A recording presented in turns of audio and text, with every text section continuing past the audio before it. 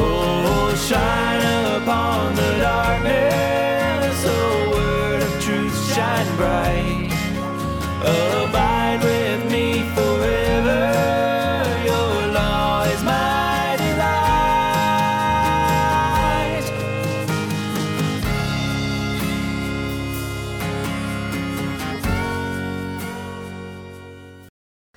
Hey everyone, and welcome to Theonomony, where we seek to help the good man leave an inheritance to his children's children.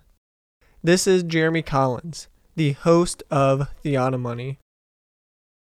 Before I begin this episode today, I wanted to remind everyone that Theonomony is part of the Fill the Earth network. This is the podcast, blog, what have you, network out of Cruciform Ministries. So go to cruciformministries.org, check out some of the various events and articles up on that website, and even some of my own articles that will be on the website soon. They are currently on a different website. They're currently on deadmen.org, and they will be coming off of there and being posted on Cruciform Ministries website soon. So you have all kinds of different articles I wrote there. Articles on, on Christmas, on Easter, on why James Cone is a heretic, which makes people mad these days. I don't know why. It's obvious that he denied essentials of the faith. Yeah, you even have my article on intersectionality and why that is not biblical. All of those articles will be coming off of deadmen.org and being put on cruciformministries.org here soon. So go to that website and check those out. And also, if you all can like this episode, give it a rating and a review, 5 stars if you think it deserves 5 stars. And make sure to give it a review, not just a rating, because all of that helps the algorithm. And please like it on all the social media, share it, do all that stuff to help me get this podcast out there. I'm on Facebook, Twitter, Gab, and Instagram. So if you can go like and follow on all of those different sites, that would be a great help. Thank you. In this episode, I want to respond to an argument for socialism from scripture that I saw on social media a few months ago. I think if you take it bit by bit and compare it to scripture, it is actually quite easy to see how this is a terrible argument. But on the surface, this could appear to be a good argument for how scripture supposedly supports socialism, which it, by the way, does not. And that's why I am doing an entire episode on this argument I heard. So what is this argument? It is that God commands all people to help the poor, to give generously to the poor. And since the ruler of the nation, the civil magistrate, whether Caesar, prime minister, president, king, or what have you, since that ruler is a person, this command also applies to him. Now, how does that civil magistrate get his money? Taxes. Therefore, taxes to support the poor through the government are biblical because the command to help the poor also applies to Caesar, and his income exists solely upon taxes. Now, perhaps you already see the flaws in this argument. Perhaps you think this is actually a pretty convincing one. Either way, by the end of this episode, I hope you will see what a poor argument it really is. But before we explain the flaws, let's do our due diligence as people who want to respond to the best the other side has to offer. Let's tease out this argument a bit more and put it in the best possible light, which will help our refutation of it be that much more potent. So the foundation of this argument is helping the poor and needy, and this is that golden thread of truth that makes a false argument on the surface appear to be true. Let's look at some of the verses from Scripture about helping the poor and downtrodden. And take note, these few verses I'm about to read are anything but an exhaustive list. There are so many to choose from. I just picked out, half a dozen, maybe a bit more than that. So let's first look at Deuteronomy chapter 15. While in Deuteronomy, I will be reading from the New American Standard 1995 edition. And then once I am out of Deuteronomy, I will be in the Legacy Standard Bible. The reason Deuteronomy is in the NASB is simple. At the moment of recording, I do not yet have access to Deuteronomy in the Legacy Standard Bible. So let's look starting at verse 7 and going all the way through verse 11.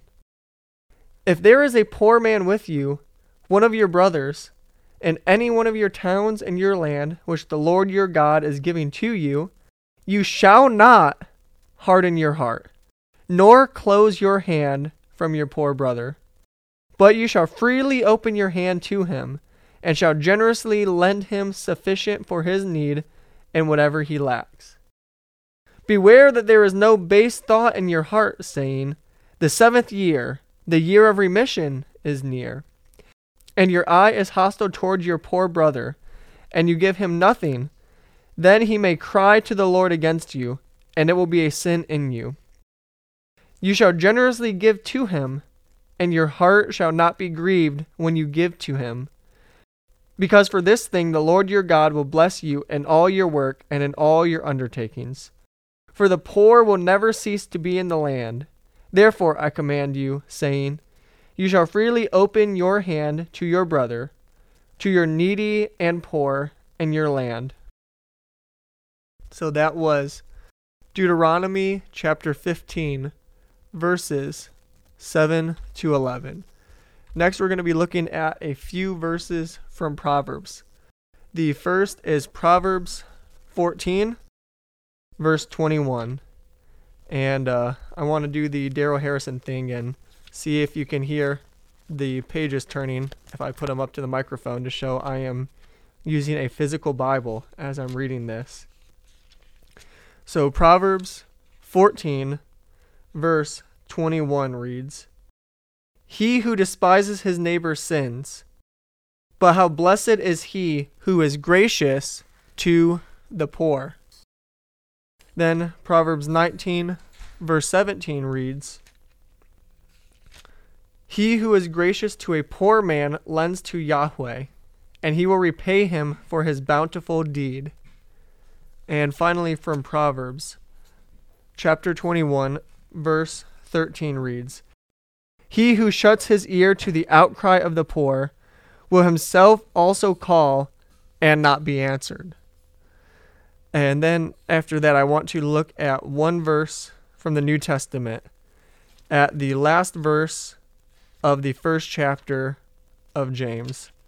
So James chapter 1, verse 27 reads, pure and undefiled religion before our God and Father is this, to visit orphans and widows in their affliction, and to keep oneself unstained by the world.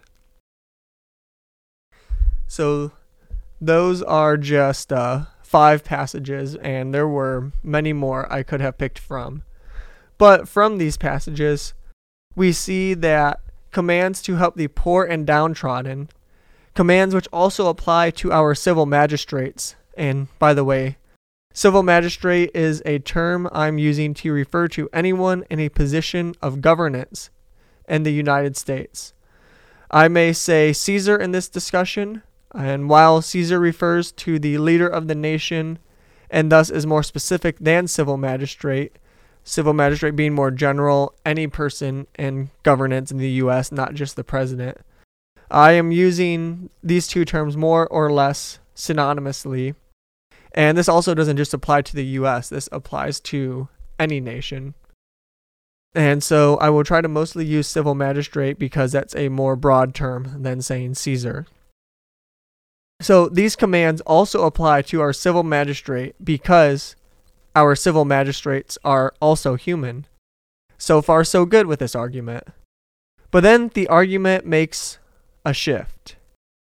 It says that for the civil magistrate to give to the poor, which he should do, that he must give tax money since he has no true income of his own.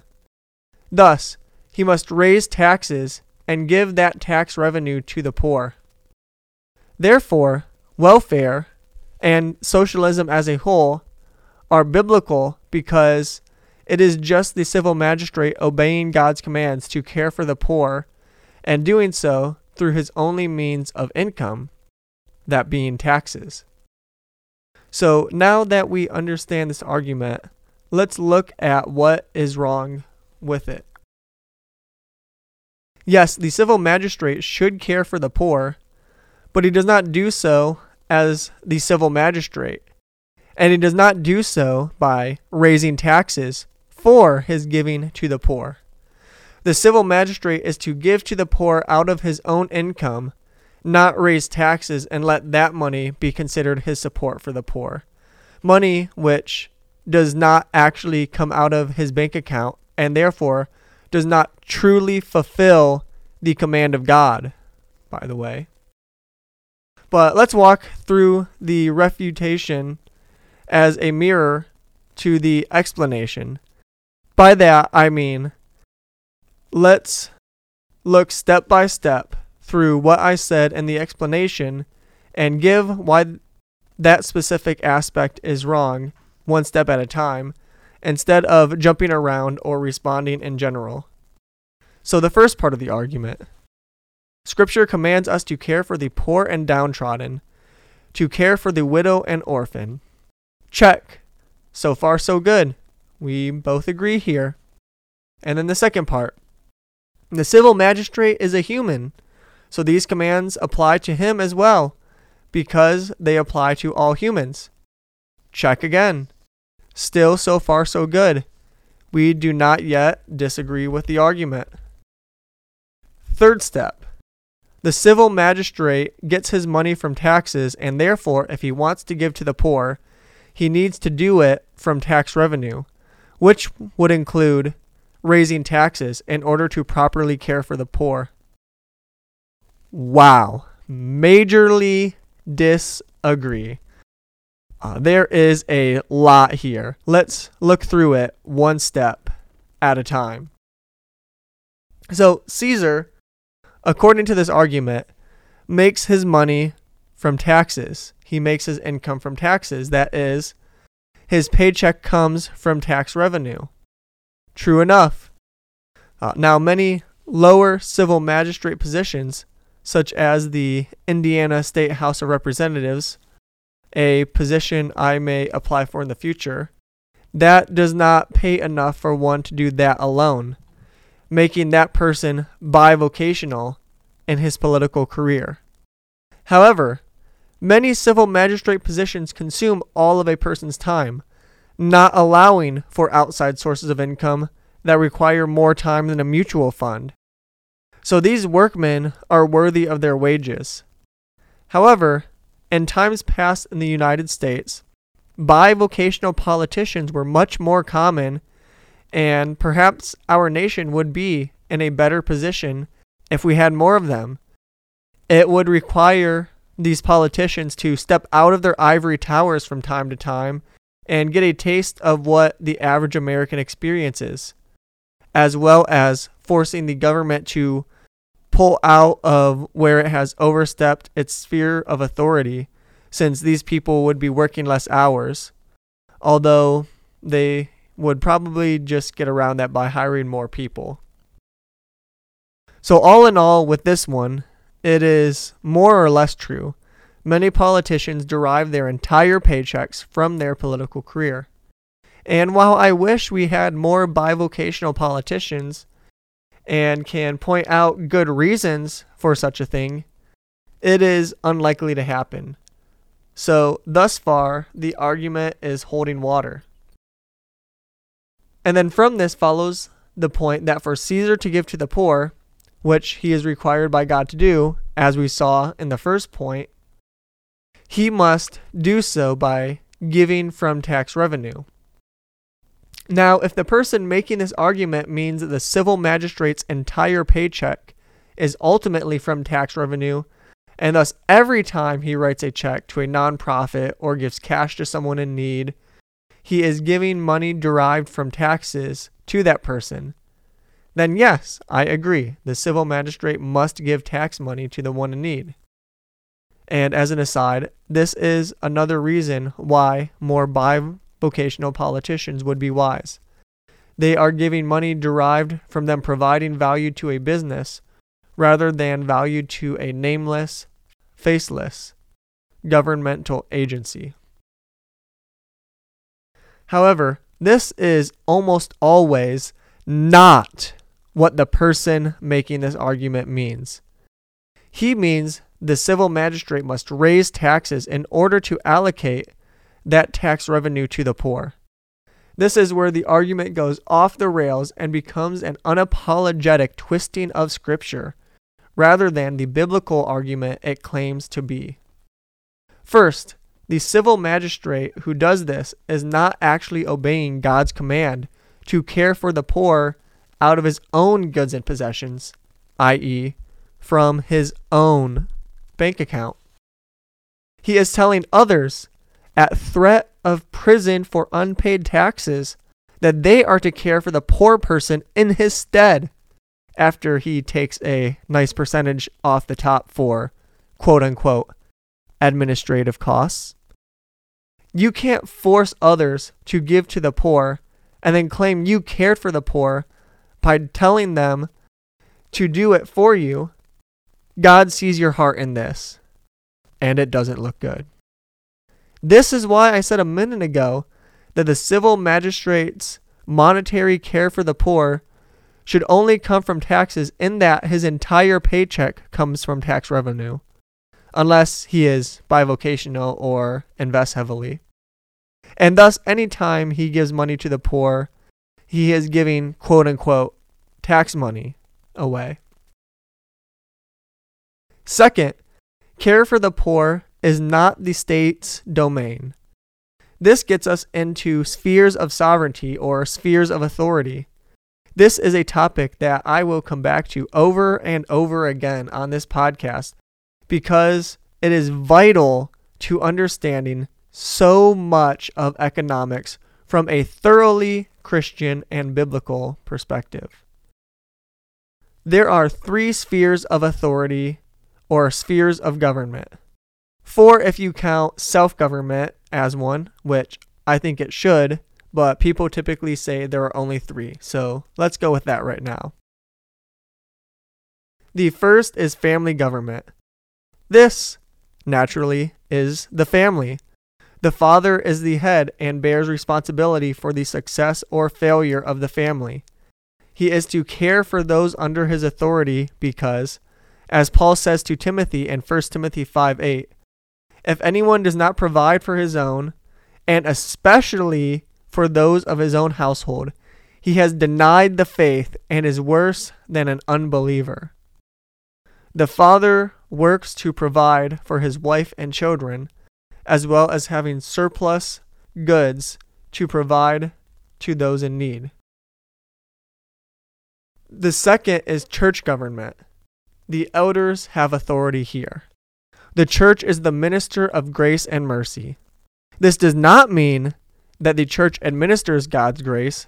God administers his sovereign grace monergistically by his sovereign will alone. But it does mean that preaching elders are ministers of God to proclaim the gospel and teach Scripture to those under their care. And that also does not mean that only elders should proclaim the gospel. All Christians should evangelize. The church is also the minister of mercy because the church should be collectively helping the poor and downtrodden, as well as fighting against injustice, which Christians have done for nigh on 2,000 years now. And by the way, collectively there didn't mean some low-key hint at communism or anything like that. Collectively there meant that the money that church members give to the church, the elders and deacons then take that, pay the bills, pay any of the elders who are paid staff of the church, because as Paul addresses in multiple books, in 1 Corinthians and 1 Timothy, the worker is worthy of his wages, using the point about the ox not being muzzled when he's treading the grain from the Old Testament, from Deuteronomy. And then if there's money left over after that, which Lord willing there is, then that money should be used to fund evangelism projects or to help the poor and widow, the person in the church barely making ends meet who's, something with the engine just went out in their car. The church might be able to cover it if it's not the entire engine went out, if it's something pretty cheap and easy to fix. Helping people like that, the church should be doing. And that's what I'm meaning when I'm saying collectively, that it's the church taking money given by individuals as a church, so therefore the church as a whole is the one helping. And then finally, third and last is the state government, the civil magistrate. Whereas the church is the minister of mercy, the state is the minister of the sword, as Romans 13 tells us, that Caesar does not bear his sword in vain. The state also fights against injustice, but not in the same way the church does. The state does so by bearing the sword on the lawbreakers and executing restitution when a fine must be paid. And take note that the fine is not paid from the criminal to the state, but from the criminal to the one who is wronged. Thus, biblical restitution takes place. These are the ways that the state helps the poor and fights injustice. Punishment of evildoers according to biblical precepts.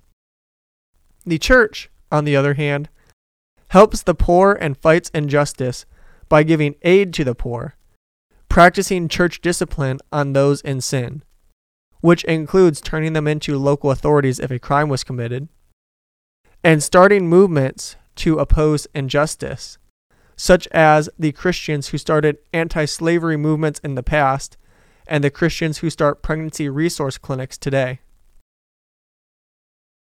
So in looking at those three spheres of authority, it is clear that financial and material help for the poor should be done on the family and church governmental levels, not on the state governmental level. The church is the minister of mercy. The state is the minister of the sword.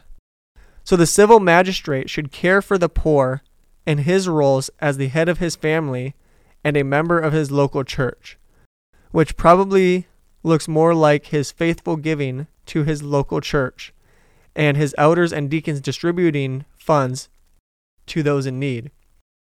He should not, however, care for the poor in his role as civil magistrate, and he most definitely should not do so by raising taxes to give that money away.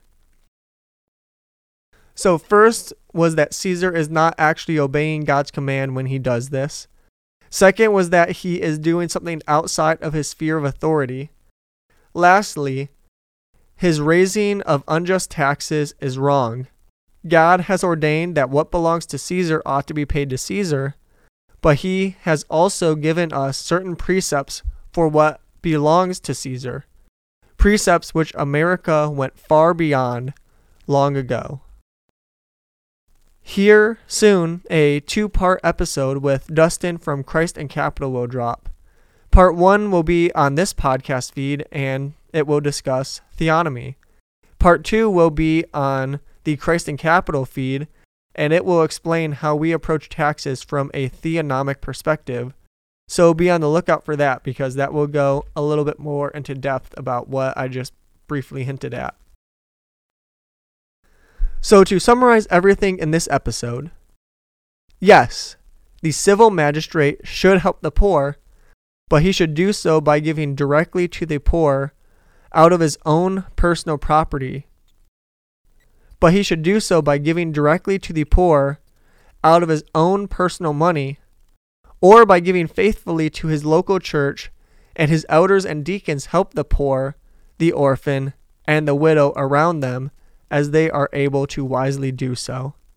If the civil magistrate tries to help the poor by raising taxes and then giving that tax revenue to the poor, he is in violation of multiple biblical precepts. And so that wraps up this week's episode of Theonomoney. As we go, I want to remind everyone that the law of the Lord is perfect, sure, right, pure, clean, and true.